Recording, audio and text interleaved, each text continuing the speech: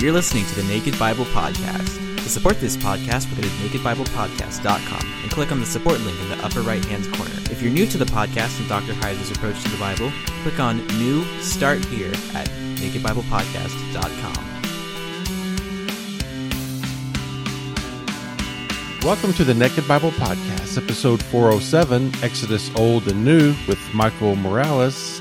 I'm the layman, Trey Strickland, and he's the scholar, Dr. Michael Heiser. Hey, Mike, how you doing? Oh, pretty good. Pretty good. Can't complain. Looking forward to this interview, actually. Have been for a good chunk of time. Yeah, before you tell us what we're going to be talking about, we do have a discount for his book on our website, nakedbiblepodcast.com. So be sure you go there to get it. And Mike, what are we going to be discussing today? We're going to be talking about the Exodus. Shock of shock. We spent so much time, talking about it, taking a real granular look at it, but this is sort of the bird's eye view of how things in the Exodus, the way the story is told, not just in the book of Exodus, but really the wider Old Testament, how patterns emerge from the whole episode in Israel's history. And these patterns are intelligent, they're intentional, and they get worked out in the way Jesus gets presented in the New Testament ultimately. So we're going to be doing some dot connecting across the Testaments using the Exodus event. Well, we're excited to have L. Michael Morales with us on the podcast, as we noted. And boy, there are a lot of things we could do with Dr. Morales. And I'm going to ask him to introduce himself a little bit first. Again, just the basics, Michael, who you are, where you went to school, your doctoral work, maybe, if that was something that will interest the audience, please tell us what that was. What do you teach? All those introductory sorts of things just help us to get to know you a little bit better. Sure. Well, first, thank you for having me on the show. Really grateful. So, yes, my name is Michael, and I was born and raised in South Florida. My parents are from Havana. Skipping a lot of the journey to my graduate work, I did my dissertation under Gordon Wenham in the UK on the books of Genesis and Exodus. I'm now living with my wife, Elise. I got 4 sons, ages 17 down to 11, and I'm teaching at Greenville Presbyterian Theological Seminary in Greenville, South Carolina. So I teach courses in the Pentateuch, Old Testament biblical theology, New Testament biblical theology, Hebrew exegesis, prophets, I guess the standard biblical studies stuff. Yeah, well, you got some choice titles there. Anybody who gets to teach Pentateuch, there's just so much there. Yes. So your parents are from Havana. Yes, they came after the revolution, and as teenagers, they actually met in South Florida. Wow. Well, but that's quite a story. It is, yes. My grandfather wound up in prison, somehow escaped. He was part of the intellectual imprisonments, and the Lord was kind, used that whole situation to bring my grandfather and my parents to himself. So in the end, we're really grateful. Yeah, absolutely. Wow. Well, we want to focus on your book. Again, your name is going to be familiar to my audience because you're the Leviticus guy. And we started the podcast doing Leviticus. It was kind of it was kind of an inside joke because when Trey convinced me that I should not have canceled the podcast, it was 7-8 years ago now, because I was doing it myself and I couldn't do it logistically. I said, well, we're gonna do Leviticus. If we have any listeners after Leviticus, then we'll know we have something. So we actually did that, and so your name has been invoked on a number of episodes because of your work in Leviticus. But today we're going to focus on your more recent title, Exodus New and Old: A Biblical Theology of Redemption. We actually took a really granular tour through Exodus on the podcast. It took us, I guess, a year, something like that, to get through it. But today we're going to be taking sort of the wide-angle lens look at it from the perspective of, biblical theology and these consistent patterns that are going to cross between testaments that inform us that what Jesus did, okay, the way his work is characterized is often as a new Exodus, a new Moses, these sorts of themes. And so I want to get into that with you, and this is an excellent resource. I want my audience to know, some of this you're going to have heard of before, and that puts you ahead of the game. If you know the phrase new Exodus, that's a good thing. Because a lot of people in church, this sort of content doesn't filter down, but it's really important for thinking theologically across your testaments. But we want to take a quick look, in this episode, specifically on these sorts of themes. And, we're naturally going to get into Pentateuch and Torah and all different parts of the Old Testament because the new Exodus, the Exodus theme, these patterns carry through Scripture. And so this is, once again, for those of you in my audience, this is the sweet spot. One of these interviews where if I'm recommending the book, I know you'll love it because it does biblical theology. It connects dots. We like to connect dots here. And there are a few that are, more important than the ones we'll talk about today. So let's just jump into the book. You begin the book with an introduction called Exile Before Exodus. So what are you getting at with that chapter title? I mean, that's kind of an intriguing title, just to ramp things up. How does it set up the rest of the book? Yeah, when we think of the fall of humanity into sin, we often just focus on, there was a transgression of God's law, and so we need forgiveness of sins. But when we really look at the biblical story and do biblical theology, we see that whole idea of sinning and being separated from God is presented in terms of exile. And so in writing a book where I'm trying to demonstrate that salvation is the pattern of the Exodus, we need to first demonstrate that the Exodus is necessary because our natural state and condition now, apart from salvation, is that of exile. And so, obviously with Adam and Eve, when they sin, they're exiled from the Garden of Eden. And really, the book of Genesis, before you come to the book of Exodus, is a book entirely about exile. So, Cain. Give us a few indicators of that. We just, Seth Postel is going to be fresh in the mind of a number of listeners here. So I'm hoping you guys will track similar paths here. I'm sure we will. Exodus. Seth is a dear brother, and yes, we have a lot of overlap. So Genesis begins, after creation with the exile of humanity, the first human couple exiled from the Garden of Eden.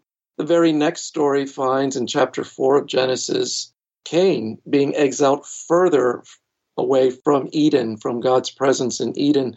Eventually, the world humanity is wiped off the face of the earth in the flood, while Noah and his family is saved, and there's sort of a new creation start. Noah's sort of like a new Adam figure. He has 3 sons the way that Adam did. But as soon as you start over, then the exile begins, and we have humanity scattered into nations away from God. And then even the patriarchal narratives, which by and large is the beginning of God's work of bringing humanity back to himself. But if you look at the transition from Abraham to Jacob to the 12 sons, the Lord meets with Abraham. Maybe frequently is too strong of a word, but he meets with him. We don't get the details, it seems like, face to face. Once we get to Jacob, Jacob has these sort of visionary encounters like at Bethel. And then we get down to the 12 sons, and, Joseph has dreams. So there's this distancing, but then the book ends in Egypt with Joseph buried. And so Jacob himself, like Moses at the end of the Pentateuch, will die outside of the land. And so there's this great theme of exile, but particularly the Tower of Babel, that serves to indicate that the nations are in exile from God. Mm-hmm. And so, a reader may have been born and raised in Ohio and still live in Ohio, has a job in Ohio, but the hope is that if the biblical message penetrates, such a person will realize that, apart from fellowship with God through the Messiah, I'm in exile. And in a greater way, not just separated from God, but of course, we're not in the Garden of Eden. We're not in paradise anymore. And this is really what the whole Bible story is about. Salvation is described in terms of being brought back to God, but also to the place where humanity can dwell with God face to face. And so I find it really fascinating that when God says, well, I'm going to bless the nations through the seed of Abraham, Israel, who has the vocation of spreading God's glory among the nations, they end up in the same predicament as the nations. So by the end of Genesis, they're there in Egypt, the beginning of Exodus, you have Israel in exile. And so the way that God orchestrated humanity, orchestrated history is the remedy for the nations is being put on stage as Israel is brought out of exile and into the land. It's that serves to demonstrate for the nations that although you are in exile away from God outside of the land of Eden, God has a plan for your salvation as well. What do you think there is about, gosh, I don't want to make this too loaded of a question, but just what you said, again, this exilic consciousness, that's not typically the way we're taught in church to think about Israel. It's not typically the way that even Jews think about Israel. Mm-hmm. It's very atypical, but it's very transparent when you start looking at some of these themes where the main characters, the family God wants is continually estranged, mm-hmm. and there's this distancing that's created. It's very palpable. How in the world do we miss that? I mean, what is it about the way we teach Old Testament or the way we approach Old Testament Israel, the Old Testament story? How do we not get this? How is it not more intuitive? I really think that it's the absence of the Old Testament in at least Western evangelicalism that has a large burden to bear for this ignorance. We come from an era where you just hand out the New Testament, maybe with the Psalms in the back. Right. And I think that the church is just really anemic. I mean, the church is like a tree and the trunk is the Torah. And right now, the church looks like a lollipop. The trunk is just so thin and emaciated. Yeah. So I think that's part of it is we're just not emphasizing, even canonically, the foundational role of the Torah. I mean, this is something that I'm thinking about all the time in doing biblical theology. I've realized over the past few years, I need to emphasize Deuteronomy more. Deuteronomy gives us the whole goal of a society of justice, living with God in the land that we see at the end of the Bible. But that gets missed when evangelicalism is shallow, and it's just, as I said before, where you need your sins forgiven, you make a decision, and that's it. I do think biblical literature partakes of that genre of exilic literature. It's like a lot of, obviously it's God's word, but yeah, you can't miss it. Once you see it, there it is again. Yeah, yes, that's right. And this, it's becoming more and more popular in recent decades to approach the New Testament this way. Even though Israelites were in the land, there's a great sense where they understood, if we can judge rightly by the intertestamental literature, that they understood they were still in spiritual exile, which mm-hmm. is precisely, where the New Testament comes in to meet that need, that the people are in the land, but they haven't yet experienced the great exodus that the prophets foretold. Well, it's really interesting. Yesterday I was reading a little something on Mashiach, some Messiah terminology. And, it was one of old Father Fitzmyer's book essays in his book, the one who is to come. And he just made the simple observation that as time went on, the Mashiach was a title that began to be transferred to the high priest because they didn't have a king. So mm-hmm. Obviously, and you think, how many times have you thought about Israel and not had that specific thought? But it's so telling because there they are. Oh, yeah, we're in the land, all right. Kingless. We Right. have to. Our big authority figure is this guy that this language, the language of anointing, isn't really supposed to be this guy anyway. He's a stand-in. He's a placeholder. He's a substitute. So even that gives you a sense of exile. Mm-hmm. Something as simple as that, but yet we don't sort of stop and pick up on it. And right there it is in front of our faces. How can you read through the Gospels and Acts without running into the high priest? Right. The Lord's anointed, and it gets transferred to, that jargon, and it's still proof of exile. That's right. You can't get away from it. Well, go ahead. Well, I was just thinking Jesus captures that well, of course, with the prodigal son. And that's a story that, touches everyone's hearts. But again, failing to see that that's really the story of the Bible, that we're in exile and God brings us home to himself. And part of the other side of that is that, again, the church in the West, looks like things are changing. But for so long, I think the church has just been at home in the world. And I think that kind of gives you those blinders to realizing that, no, Hebrews 11, we're strangers and pilgrims. We're still in exile until the resurrection into the new earth. Well, that's good preaching, because, look at the way the church wants to use the trappings of power on the secular side to accomplish its mission. Mm-hmm. That's a dereliction of duty, Mm-hmm. but it's so unconscious now that we've adapted so well to being this secondary thing, government and political power and these sorts of things that are part of the world, and we're very comfortable with them. I think you hit the nail right on the head there. When you transition from that intro to part one, which for the listener is chapters 2 through 7, the book concerns the historical exodus of Israel from Egypt, of course, which we covered a lot in the podcast series. But generally, and you don't have to go too deeply into this, but generally, how important do you think the historicity of the Exodus is for doing biblical theology? That's a complex question in the sense that I think the historicity is important, but when you add for doing biblical theology, part of what makes it difficult is the biblical theology is an ever-changing discipline.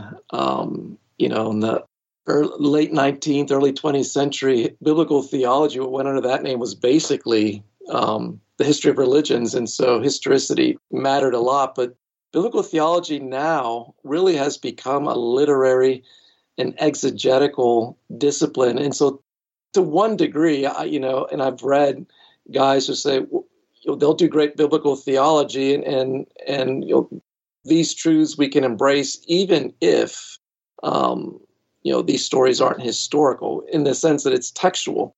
However, depending on how much weight we put into theology, part of biblical theology, sure. It's these truths about God are anchored in the fact that his word is true and that what he is saying he has done and will do is true. And so for my part, I think that true biblical theology, where we get a true theology, does demand historicity. And of course, according to genre, depending on...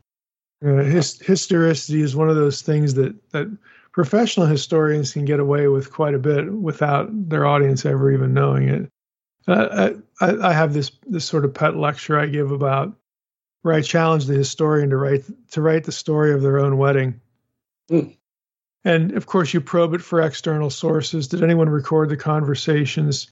How many different perspectives have we included here? You just go right down the grocery list of the way we quote unquote do history.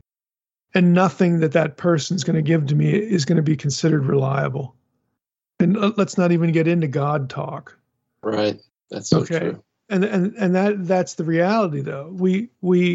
It's a kind of sophistry when you get right down to it, that we tend to view ourselves as these professional pursuers of this particular discipline, when the result is that nothing we say can be taken at face value.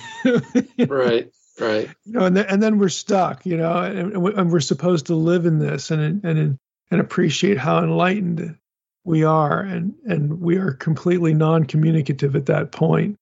So I think there's a bit of sophistry with this. I'm on your side of this, obviously, with historicity, but I think historicity has become sort of a cloak. Right. There are things you can hide behind it, and things that you don't want to hide behind it, and it's a bit of a cat and a mouse kind of thing. Which it takes a good scholar to do that. That's what scholars are for. They can sometimes take clear things and muddle them for the benefit of all, I guess.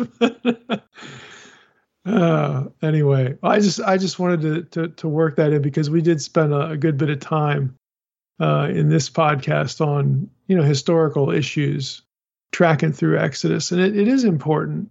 And I like the way you put it. These are truth claims, so it would be nice to know that they're true, or right. at least attempt to approach it from that perspective. In chapter 2, you talk about the Exodus prefigured. Can you explain what you mean by that? Yeah, so there I'm dealing primarily with the life of Abraham, and I just really needed to limit myself. The IVP was gracious to extend my word count, so my volume is slightly thicker than at least the first volume in that series. And that was constantly the great dilemma that I face, is this theme is so pervasive. So how on earth can I cover it adequately? And I'm not a big fan of broad brushstrokes, covering the Pentateuch like in 15 pages. So I always err on, good for you. taking just sort of a little section and try to show some of its layers and depths. And so I said, well, let me focus on Abraham. And I was just amazed from beginning to end of Abraham's life. You just have Exodus themes and motifs. I mean, one great example is Genesis 15:7, where God says, I am Yahweh, who brought you out of the Ur of the Chaldees. Mm-hmm. And this is the great Exodus formula we're familiar with from Exodus 20, verse 2. I am Yahweh who brought you out of the land of Egypt, out of the house of bondage. And but then as soon as Abraham's in the land, there's a famine, and he goes down to Egypt, and lo and behold, God brings him out by plaguing the Pharaoh with plagues, and Abraham ends up bringing many spoils out of Egypt. You have the entire pattern there that Israel's going to follow. There's a rabbinical saying that says that everything that happened to the Israelites first happened to the fathers, the patriarchs. And that was proven over and over again as I looked at the life of Abraham. The great climactic point in his life, the Akedah, or the binding or near sacrifice of Isaac. It's just shot through with Passover themes. Here you have the firstborn son through Sarah, who is in danger of death, and God says that he'll provide a lamb. I mean, that's the great hope of Abraham, so that his son will be spared. In fact, the book of Jubilees, I think it was written around the 2nd century BC. Actually, it's a commentary on Genesis, the early chapters of Exodus. It actually dates the Akedah to Passover. There's a sense where it was the first Passover. Yeah, it's incredible. Wow. I spent a little bit of time in Jubilees, mostly for the demonic stuff. So I was get the good stuff, but I was not aware of that, but that's actually really interesting. Can you give us a bird's eye view of chapters 3 through 6? Because I think for this audience, they're going to pick up right away what you're doing here. So the Torah itself tells us we're in exile. I mean, you're just out of the gate. You get these themes that are associated with the first Exodus. It naturally is going to sort of, stoke the reader for these second Exodus themes. But how do you sort of, in those chapters 3 through 6, in the rest of part 1, how do you set that up? So knowing that the historical Exodus would be sort of the foundation for the prophesied Exodus, I really thought about what are 4 major themes. And so it's worth clarifying that the book is not about the book of Exodus, chapter 1 through 40, but the pattern of Exodus proper, which is chapters 1 through 15. And so in chapter 3, which is entitled something like Glory to God in the Highest, given one of the major goals of the Exodus is to publish the glory of Yahweh. And this is crucial. Often when we think of Exodus, we think of themes like liberty and freedom, which are certainly there, but they're not the priority. I mean, if that was the Lord's major goal, then he would have softened Pharaoh's heart instead of hardened him. But God wanted to display his glory, and so he actually confirms Pharaoh in his own rebellion. It's sort of like watching boxing, a 3-second knockout. You don't really get to see all of the glory of the boxer, so to speak, because, his opponent was just too weak. And so God has to uphold Pharaoh so that he can turn that proverbial gem and let Israel and Egypt and really the nations see who he is. And I try to develop, the discussion, why was this so necessary? We forget this is a world without scripture. And talking about Genesis and that steady exile away from the presence of God also leads to an ignorance of God. And so God is going to orchestrate this deliverance that will publish his name among the nations. And that means that even Israel's suffering needed to be prolonged for a little bit for their own greater good. So then they would have stories by the fireside to tell their grandchildren, great-grandchildren about the wonders and glories of God. And so the chapter culminates with the way that the Exodus culminates in Exodus 15 with the Song of the Sea. And Israel declares, "Who is like you, O Yahweh, among the gods?" And that was really the point of the way that God delivered his people. And we find out later, Jethro, when Moses telling his father-in-law all that God had done, he praises God and says, surely he is, king above all the gods, and he offers sacrifice. We'll find in Joshua, even a harlot in Canaan, in Jericho, has heard about the wonders of the Lord and makes a profession of faith, marries into the line of Judah and becomes an ancestress of the Lord Jesus Christ. And so that was the great goal, and I try to position that from the beginning. The second chapter talks about slaying the dragon, and I had fun with that one. I basically was looking at some of these themes we find throughout Scripture. Egypt is something like a theological Sheol. You always descend to go down. You go down into Egypt. Yep. It's the place of the dead.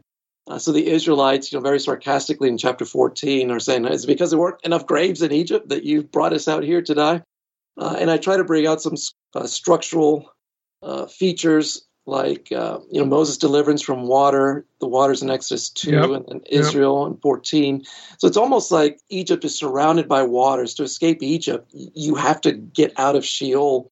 But I also lean on Exodus 29, where Pharaoh is specifically likened to a dragon fouling his waters. He's waiting in the Nile. And so I look at some examples in the actual book of Exodus, even though, as we were saying before, it's historical narrative, yet it's theologically oriented.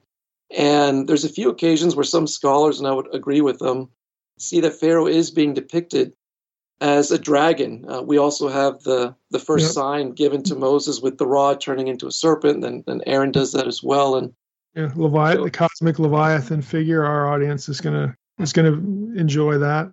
Oh, okay, good. Yeah, I forget I'm talking to the choir here, so I don't really have to do a lot of explaining. But no, we all know what Leviathan is here. Sweet. So yes, that's basically what I'm trying to show is happening, and so then the Exodus story is positioned within that broad biblical story where the Messiah is going to slay the serpent, the dragon of old, which begins all the way in Eden and continues into the book of Revelation. So that was chapter 4. The 5th chapter is on the Passover, and that's also very key. Sure, yeah. Because without the Passover, the Exodus just becomes political liberation. It's not really redemption. And through the Passover, the Exodus actually becomes deliverance from death. So you have the threat of death and the firstborn son who, in a sense, represents the whole household, and the whole household partakes of the lamb that is the substitute for the son. They get delivered through the son. So that it's not just, hey, we were set free by Pharaoh, but no, we were delivered from death. And the key is we can only be delivered from death through the shedding of the blood of the Lamb. And so when we look at Israel, whom God refers to as my firstborn son, I think it's in Exodus chapter 4, then we can say that the story of the Exodus is God delivering his firstborn son from death. And that's got a lot of theological weight, of course. Already have, an eye toward the New Testament section. But this is a way to show that it's actually there in the Pentateuch. And the New Testament fulfillment truly is a flowering and fulfillment of these concepts. It's amazing how you get both the individual and the corporate sonship just tied right back in there. And again, I asked earlier, we're not going to rehearse it again, but how do people in our churches not intuitively have a feel for this?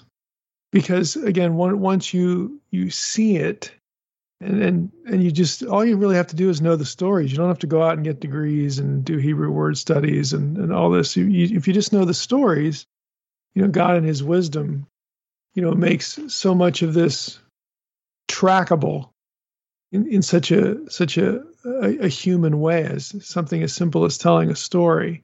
It's just there. Once you know the story, you'll see where the story is being repurposed elsewhere. Yeah, and it's amazing. The gospel authors, these images and motifs come up time and again. And even the early church, I love so much of the beautiful language in mind of so many of the early church fathers, where they'll talk about baptism as re-entry into paradise. And it seems like the ancient Eastern culture just embraced a lot of these figures intuitively. And of course, they're in Scripture. And so, I don't know if it's a straw man to talk about, rationalism and all of that and Aristotelianism. But we're so influenced, I do think, by the Greek mentality that everything is syllogisms, and the Bible, it's narrative art. It's a story. Yeah. And that's the way we teach it. That's the way we teach it. We teach it like we're preparing for a quiz.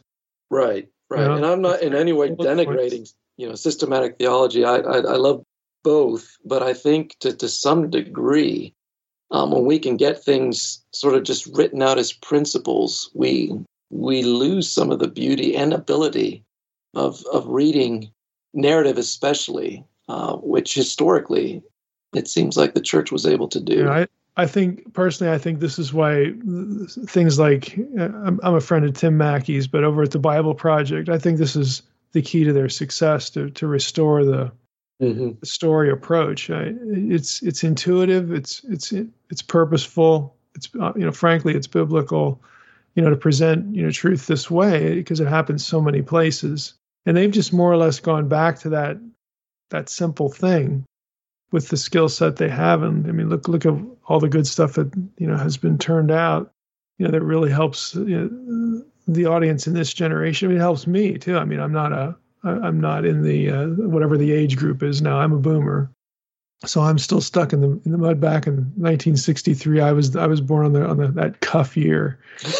So I get it from both sides, but I think that's really why their impact is what it is, and that ministry has exploded. I didn't know it when I wrote Unseen Realm, but I didn't realize I was doing the same thing until I sort of could see it from the other side and got a little. I'm not a literary guy by nature. I'm a nuts and bolts guy, but I love literary guys. Like you and Tim are really strong here, which is why I tend to gravitate, and Seth, I gravitate toward those things because I love the interconnectivity of it all. I'll be the one who's, working in the weeds, for this or that, but it's like, just show me the connections. And it's so intelligent on God's part. Right. Yeah. To do it this way. It's so much better. Oh man. The chapter 7, of course, reminded me a lot of your work on Leviticus, which again, this audience knows. So you titled this one Cultic Exodus. So summarize cultic Exodus for us. And again, this audience will know that refers to ritual. Right. sacrificial system and whatnot. It's good. It's good to clarify. I do find readers of the Leviticus book, they're used to the word cult only for these aberrant groups where you UFO cults, right? So it just referring to the sacrificial system and trying to show that in Israel's sacrificial system, the ritual, you have this Exodus movement, and I'm really banking on. I embrace it. There's primarily two movements in Scripture. It's exile and Exodus, either being driven away from God or brought to Him. And so, in one sense, any approach to God is like an Exodus, but I do think it goes beyond that with the ritual system. So I cover very broadly the threefold liturgy of Israel, which moves from the purification offering to the whole burnt offering, then to the peace offering. You can see that triad, for example, in Leviticus 9, the inaugural worship ceremony at the tabernacle. The whole burnt offering always comes with the grain or the tribute offering, so I just include that. So basically, it's the three. And the purification offering emphasizes the blood and the expiation necessary through the shedding of blood. The whole burnt offering, you're really looking at that column of smoke ascending to heaven. We read in the flood narrative that the Lord smelled that soothing aroma. And that phrase, soothing aroma, will be all over Leviticus. It basically is the picture of atonement, of propitiation, of God's wrath being satisfied. But the whole burnt offering, the name, Olah, the ascending one, points us to that column of smoke, but it's also the offering where the entire animal, apart from its skin, is placed on the altar. So it has the idea of consecration. So we're moving from expiation to consecration, and then the peace offering is under that rubric of offerings where the worshiper actually got to partake of some of the meat himself. And typically it was like a sacramental meal where your whole family, and you according to Deuteronomy, you invite the Levite and the indigent to celebrate a meal in the presence of God. So the movement is from expiation to consecration to fellowship, and it really does follow the movement of the Exodus pattern, where to be released from Egypt, we have all of this emphasis on the blood of the Lamb. And then they're brought to Sinai, where they're consecrated in covenant. And by representation, the elders ascend to God and have this fellowship meal where they see God and are not put to death. Or you can extend, the peace offering to the third great movement, which is being brought into the land of Canaan, where they are living in the land before the face of God. And Deuteronomy describes just the joyous life in God's presence there. So that threefold movement is experienced and re-experienced through worship. And I think it's the same for God's people today. There's a sense where every time we approach God, that we are experiencing our exodus. We're coming out of the world, we're approaching the heavenly Zion. And there's a way that good liturgy can emphasize that journey to God. Yeah. Now, when you your book obviously has a table of contents, and I'm going to loop that into the liturgy comment that you just made, because it's very apparent if we were sitting here, looking through the TOC of the book. I mean, you've got all these patterns established by the time you hit part 2. And that's the more familiar Old Testament stuff, as slim as that can be in our churches, unfortunately. Where you move next is the prophets, the historical books and the prophets, which you get even less attention, but the patternings are still there. So in part 2, you have the initial chapter there, chapter 8. It's going to be chapters 8 through 11 for that whole part. But the pattern of sacred history, I'd like you to talk about how the Exodus stories and some of this the liturgical imagery that you're talking about. Obviously, your goal here is to see how that echoes through or reverberates through other parts of the Old Testament. So can you give us a few examples of that? Sure. Well, in chapter 8, as you mentioned, the pattern of sacred history, I really developed the idea by, I want to say it was mid-20th century, Anglican by the name of William Fithian Adams. And although I wouldn't agree with him on everything, he had great biblical theology, and he basically said, it comes down to this threefold pattern: redemption, consecration, inheritance. Redemption out of Egypt, consecration at Sinai, inheritance of the land, life with God in the land. And that fit a lot of the work I had already done for my dissertation, and so it rang true. And the beauty of that simple redemptive historical pattern is that it really enables us to grasp the history of Israel and even into the church today. And so one article, the already but not yet is right there. Yes. It's right there on the surface. So in one of his articles, Fithian Adams says, all the prophets do is say, look, because of your sins, breaking faith with the Lord, committing idolatry, and then refusing to repent, prophet after prophet, God is going to send you into exile, which means we're going back to the beginning of the book of Exodus. So, we have a first redemption, a first consecration, a first inheritance from our first exile. And that was, again, what we see in the Torah. But the prophets, using this rubric, are also, and I think also based on Deuteronomy 30 and, of course, the inspiration of the Holy Spirit, saying when you're in exile, God is going to renew this sacred pattern of history. There's going to be a new redemption, a new Exodus, which is going to lead to a new consecration, a new covenant. And in one sense, you just add new to everything. A new Exodus will lead to a new covenant. Yep. And that language is even used by Jeremiah, a new covenant, and it's going to lead to a new inheritance where the prophet's saying, this time you'll never be plucked out because the redemption will be so thoroughgoing. The second Exodus will be so much greater than the first that it will solve the problem. Because otherwise, if we just have another Exodus, it's okay, well, we're going to end up in exile again, and this is going to go on ad infinitum. But God is going to deal definitively with the root problem, sin. And so, the redemption, the Passover, is going to be an atonement that actually cleanses completely. And we're going to be given that greater outpouring of the Spirit that will cause us to rejoice in the law and to walk in the way of the Lord. And when we're finally brought into the inheritance, it'll be forever. And so, but the prophets, and this is something that I tried to develop in, I think it's the 9th chapter, not even sure right now, but this is really important. In fact, for New Testament biblical theology, when I teach that, we take the first half of the semester, and it's basically a prophet's course, because it'd be very easy to, you go to the Gospel of Matthew, for example, and then look for Exodus motifs, which means basically you'd be looking at Exodus and Numbers, maybe Deuteronomy. And that's all there. So we see Jesus and the new Moses and things like that. But the problem with that is that when the prophets prophesy a second Exodus, they're actually adding motifs to the original Exodus. In other words, there's a lot of things we miss that the gospel writers are doing if we don't look at the prophesied second Exodus as its own block of material. So, one of the big ones is that the new Moses is going to unite the southern and northern kingdoms.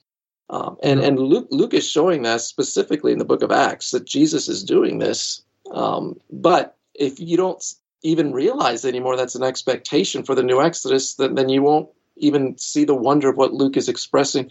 Another motif is that the new Moses will actually be a new David. So in Matthew's gospel, it's no wonder, many commentators you look and it's all about David. Then you get some others like Allison, and no, it's the new Moses. Well, they're both right. The new Moses is the new David. And then, of course, there's the outpouring of the Holy Spirit is one of those motifs as well. And so I'm trying in that section of this book to say these are motifs that we need to add to the historical Exodus motif. And so I treat, even though scholars vary, and I just make the distinction to make it for my own purposes, the historical Exodus out of Egypt is the Torah. The prophesied second Exodus is the prophetic corpus. And then when I get to the New Testament, it's called the New Exodus. And the New Exodus will then encompass motifs from the second Exodus prophesied, but also from the historical. So that's a lot of the ground that I try to cover in that section.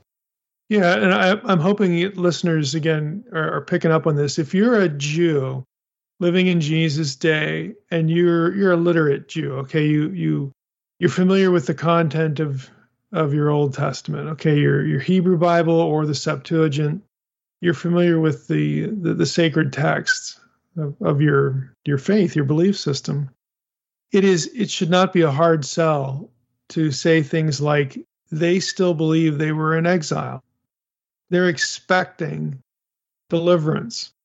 They're not on the other side of deliverance where we're just waiting to be happy or happier than we were yesterday or something like that. We're going to go off and live our best life now or something like that. I mean, they're not sitting around thinking these thoughts. There are significant things that need to happen for God to get what he wants. What he's always wanted, go all the way back to what does God want? It's, God wants a people. He wants a family. It's not terribly overcomplicated. And you go through all these steps and they still don't have what God wants. And they don't have what they're going to want, because they're designed by God to want it. All these things, there's a lack there that if you're a Jew, you're not thinking you're on the other side of deliverance. Right. You're just not. There are just so many of these things these holes that have to be filled. And so in the book, when you loop around through part 2, you get to chapter 9, and this is even in the exile itself, what we think of as the exile and the return, there's still have this consciousness. They're still expecting a second Exodus. So talk a little bit about that, some of this latter material, like, without getting into theories of authorship and Isaiah's and all this sort of thing. But the latter portions of Isaiah having, the kind of the grander culminating vision. How does that work? How does that sort of reinforce for a Jew a sense of exile by the time that Jesus of Nazareth is going to show up? Yeah, I think not only Isaiah, so many of the prophets, when they talk about the return, there's almost this idea where when you return to the land, it's going to be like Eden. It's going to be like paradise. There's going to be a Davidic king. The nations will be streaming. We see that particular vision in Isaiah. Isaiah 2, it's sort of those early chapters gives the summary of the whole book. Mount Zion is established above the mountains. The nations are streaming there. You have all these messianic prophecies in the early part. And so when we think about the return from Babylon and you read those post-exilic prophets, I mean, that is enough, I think, to get to the point where you're saying, by the New Testament, we're still waiting because they come to an arid land. They're suffering, there's a locust plague, there's a drought. The people are so weary. They're not even worried about building the temple anymore. God has to raise up, prophets to, Haggai. Let's move on with God's house. And then it's clear in the literature of Ezra and Nehemiah that the people are falling into the same sins. I mean, that's what they say. This is why your fathers were exiled. But I really lean a lot on the book of Daniel. I mean, here you have Daniel who's reading the prophecies from Jeremiah, who says after 70 years, we're going to have the restoration. And God sends the angel Gabriel to him and says, yes, but no. They're yet you're first already, not yet. God's people will return, but all of those expectations is not 70 years, but 70 weeks of years. You got to push back. And in fact, the hard message of Daniel is your great-great-grandchildren are going to be under foreign powers. Your MO is to bring up the next generation to be willing to even die for their faith and to be willing to endure hardship before these seasons of refreshing come. So I find it fascinating. It's the same Gabriel that then is sent, in Luke's gospel to announce, well, the time has come, the kingdom of God is at hand. But then Jesus, through all his parables, does something very similar to the message of Daniel. He says already, but not yet. The kingdom of God, as we're expecting it, with the political might and glory and the restoration, all of that is going to be put off a bit further. Now is the time, for the spiritual exodus. And so but other features that make it clear, and I try to deal sensitively with this in the book, but also when I'm teaching. There's so much of it, there's so much of it. You have to be selective. You don't want to falter at extremes. So you'll have some that just say, well, basically the restoration, the people back to them means nothing. Well, no, we want to acknowledge that God's good hand was upon his people, while at the same time saying this was nothing close to what the prophets prophesied. I mean, this is why in an earlier chapter I emphasized that the second Exodus will be so much greater. Clearly, historically, the return from Babylon was much less a work as far as number of people that return to the land. You have these other, sine qua non. There's no Davidic king reigning on the throne. There's no atonement has been made. There's no outpouring of the Spirit. So all of these things foster longing. And I think that getting back to Isaiah, he's dealing with that. And, beginning in chapters 40, where you have these suffering servant passages, you have this figure that is sort of taking on the mantle of Israel's vocation. And clearly it's not the nation of Israel itself, because part of his goal is to bring Israel, Jacob back to God. And of course, we get Isaiah 52:13 through 53:12, where we just have these brutally vivid scenes of the servant suffering, taking on the sins of his people upon himself. And then suddenly, after that, you have this great invitation to God's salvation.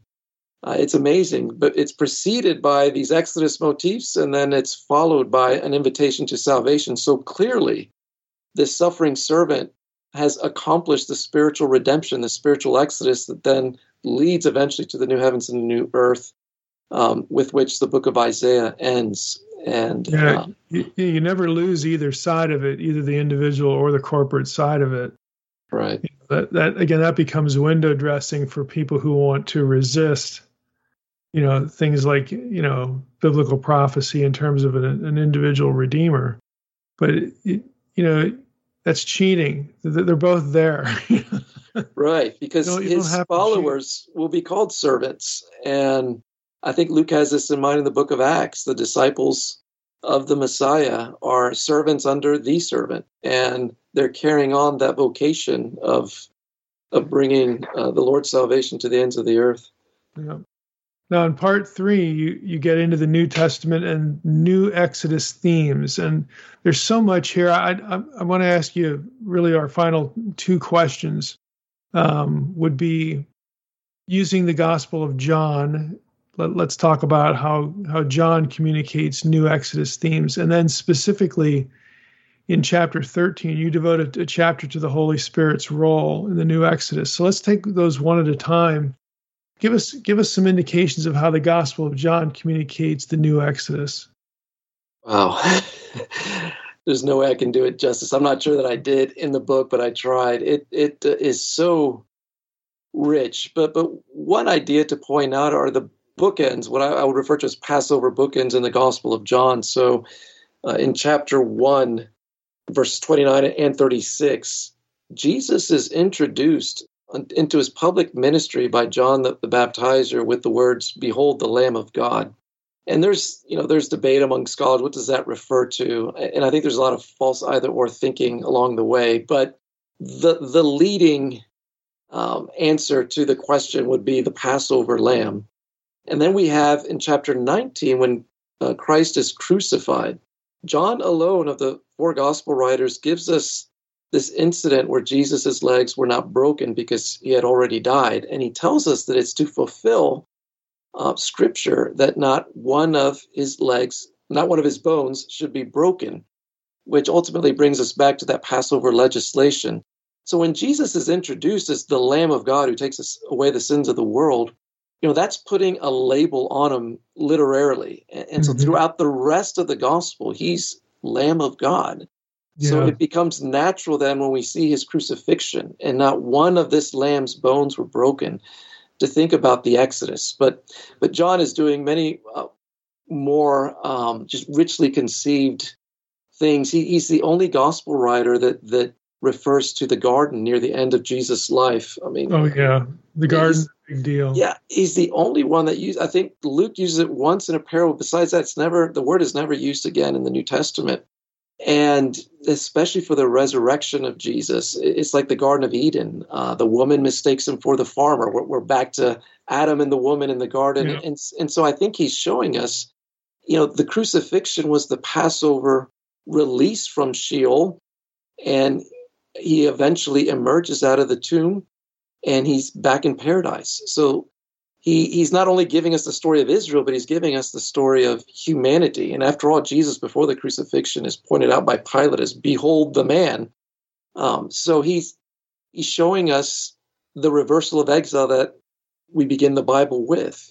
Through sin, humanity was separated from God, exiled out of Eden. And so he's showing us that this new Exodus, it's spiritual, but it's what ultimately will enable those who embrace the Messiah to find themselves back in the Garden of Eden. And spiritually, we are restored to paradise as we're restored to God. And so the Passover theme is just really richly developed in the Gospel of John, and those are just some examples.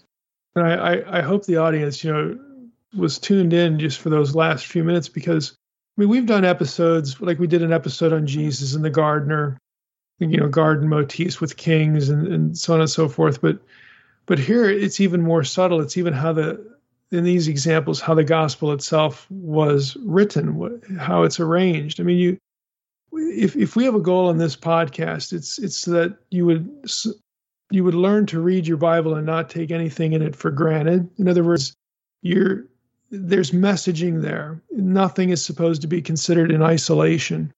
It's too intelligent for that. And here you get this retelling of the exile story, and the deliverance from exile, just even in how John decides to arrange material. Again, under providence, of course. Yeah, what's so beautiful it's great about just John's brilliance, and again, yes, under the Spirit's inspiration, but the way he interweaves the books of Genesis and Exodus together, so that ultimately the new Exodus is out of the old creation into the new. And so he begins his gospel with, "In the beginning," and then from the cross, "It is finished," which brings us to the end of creation and his emergence out of the tomb into the new creation. I mean, it is so. Where have we run into these phrases before? I mean, this should be the constant question of the reader of the Bible. Where have I seen a phrase like this before? Where have I seen this wording before? Where have I seen this event, this institution, this person, this? It just gets repurposed with such regularity. Mm-hmm. Again, just designed to teach these things. Honestly, look, if we could read Scripture like that, we would get so much more out of it. This is why I'm always harping on we should read the Bible as though it were a novel, as though it were fiction, because our senses are tuned to know that fiction writers do things to us on purpose. Right. When we don't read a textbook that way, we're looking for the bullet points for the quiz or something like that. But we know if it's fiction, there's nothing that just happens. Yeah, that's true. Yeah, I think that is. You've really caught, I think, the gist of the problem is we approach the Bible like a textbook or like a newspaper. And probably that arose out of good reasons, because we know that It's giving us true history, but we lost the literary aspect. So we're not even looking. And I think that's really part of the solution. I found once people learn that the Bible is doing things like this, and suddenly their mindset changes. They're reading with a new expectation, and they're starting to see, the glories of God's word afresh on their own. They just need to be shown. The genre of the Bible. Well, let's leave off with the Holy Spirit. How about the Holy Spirit's role in the new Exodus? What are some of the touch points with the first Exodus? Yeah, I'll say that might be my favorite chapter. I enjoyed so meditating on these concepts and just going back to Scripture with this idea. I took my lead again from the prophet Isaiah, just simply because, again, I had to limit myself. Mm-hmm. And Isaiah, as part of the new Exodus, this is another motif that you constantly see, the gift of the Spirit, the gift of the Spirit. But Isaiah does it in an amazing way. He uses the imagery of a barren land that needs water. And when the water falls on the land, it turns into the Garden of Eden. And then Isaiah will show us that that also represents God's people. They're dry and thirsty spiritually, but when God pours out his Spirit upon them, they'll be renewed and recreated. And I think that John has this in mind in a beautiful way. I mean, the gospel after the prologue begins in the wilderness with the voice in the wilderness. And what does that voice declare? It declares that this Lamb of God is going to be the one who baptizes with the Spirit. And as we've already seen, the gospel ends back in the Garden of Eden. So you track that trajectory from the wilderness to the Garden of Eden, and part of the key is the gift of the Spirit. And so if you just have that in mind, and through the gospel, you'll see that scene by scene, this is the underlying issue. This is the emphasis. So when Jesus meets with the woman at the well, he's talking about water that he'll give her. She'll never thirst again. And there's that Isaiah motif. And even from the cross, Jesus says, I thirst. This clearly goes back to Isaiah. Also, the Feast of Tabernacles. Anyone who thirsts, come unto me. And out of his heart, abundant waters will flow. So this is something that John is developing step by step, and talking about Genesis, at the end where he breathes on the disciples, the Spirit. That's taking us to Genesis. Is this what do you use that to lead up to the resurrection material in the book that you end with? Is that correct?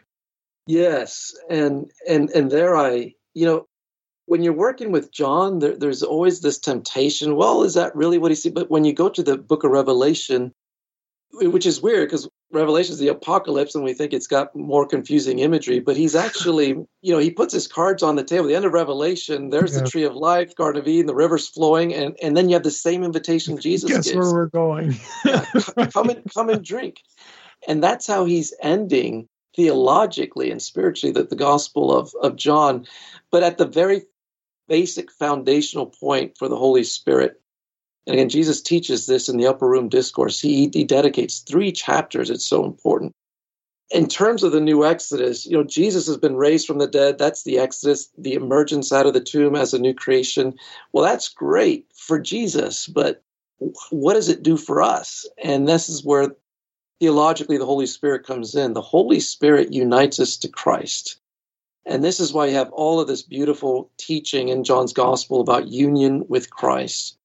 Because when we're united to his death, burial, and resurrection, then that means we undergo spiritually at first the 3-day resurrection. And our great hope is for the consummate Exodus, when we emerge out of our own graves and are ushered into the New Jerusalem. Well, I'm just thrilled that we were able to have you on the podcast, because the new Exodus idea, or it's actually a set of ideas, is pretty clear from this, is really significant. Anything we can do to become more intelligent readers of Scripture, that we ought to go into it knowing that not only each individual author had a plan, they had a purpose, lots of different purposes and strategies, trajectories to communicate their ideas to us intentionally. They're doing things to us on purpose. And to not let go of that sense, but to read with it and to expect that we're going to see things that are familiar, used in clever, different, really, in some cases, even startling ways, to help us to think theologically through the story of what God wants. Really, again, God wanting a family, how these things echo each other in consistent patterns. These are the kind of Bible reading. We're not even in Bible study at this point, but just Bible reading. These are the kind of Bible reading muscles that if we were to develop, we would just get so much more out of Scripture and see it for the wonder that it is. So I'm really thankful that we were able to do this, Michael, and I appreciate you coming on the program. Well, I thank you so much for having me. It's been a delight to spend this time with you, Michael. All right, Mike, another great discussion. Again, we have a link to his book on the nakedbiblepodcast.com website, so be sure you go there and get that discount. It runs for the next 30 days, so be sure you don't miss that. And also, Mike, we're going to have another interview Chad Bird next week. You want to let us know what we're going to be talking about? Yeah, we're going to be talking about two books that Chad has written. Chad is somebody who's familiar with our content through the 1517 Project, which is part of the Lutheran tradition. And I've been on their podcast. This was several years ago now, but he has two works. One is a little older, Unveiling Mercy. It's 365 daily devotions, which is not the kind of thing I would normally gravitate toward for the podcast. But what's interesting about this is that each one is kind of a mini Hebrew word study. So all 365 days are a different Hebrew word and talking about its meaning and context and, illustrating that, again, connecting dots with the New Testament. And then the second book is called The Christ Key. The subtitle is Unlocking the Centrality of Christ in the Old Testament. So those are the two books that we're going to be discussing briefly when we have Chad visit with us. So I think, again, listeners will get a lot out of it, and these are good resources to, jump in the case of Unveiling Mercy, that devotional. If you've never even thought about a word study or don't know what a word study is, that's a good place to start, even in a devotional context. They'll get you on the way to doing that sort of thing in your own personal Bible study. All right, sounds good. Looking forward to it. And with that, Mike, I want to thank everybody for listening to the Naked Bible Podcast. God bless. Thanks for listening to the Naked Bible Podcast. To support this podcast, visit www.nakedbibleblog.com. To learn more about Dr. Heiser's other websites and blogs, go to www.drmsh.com.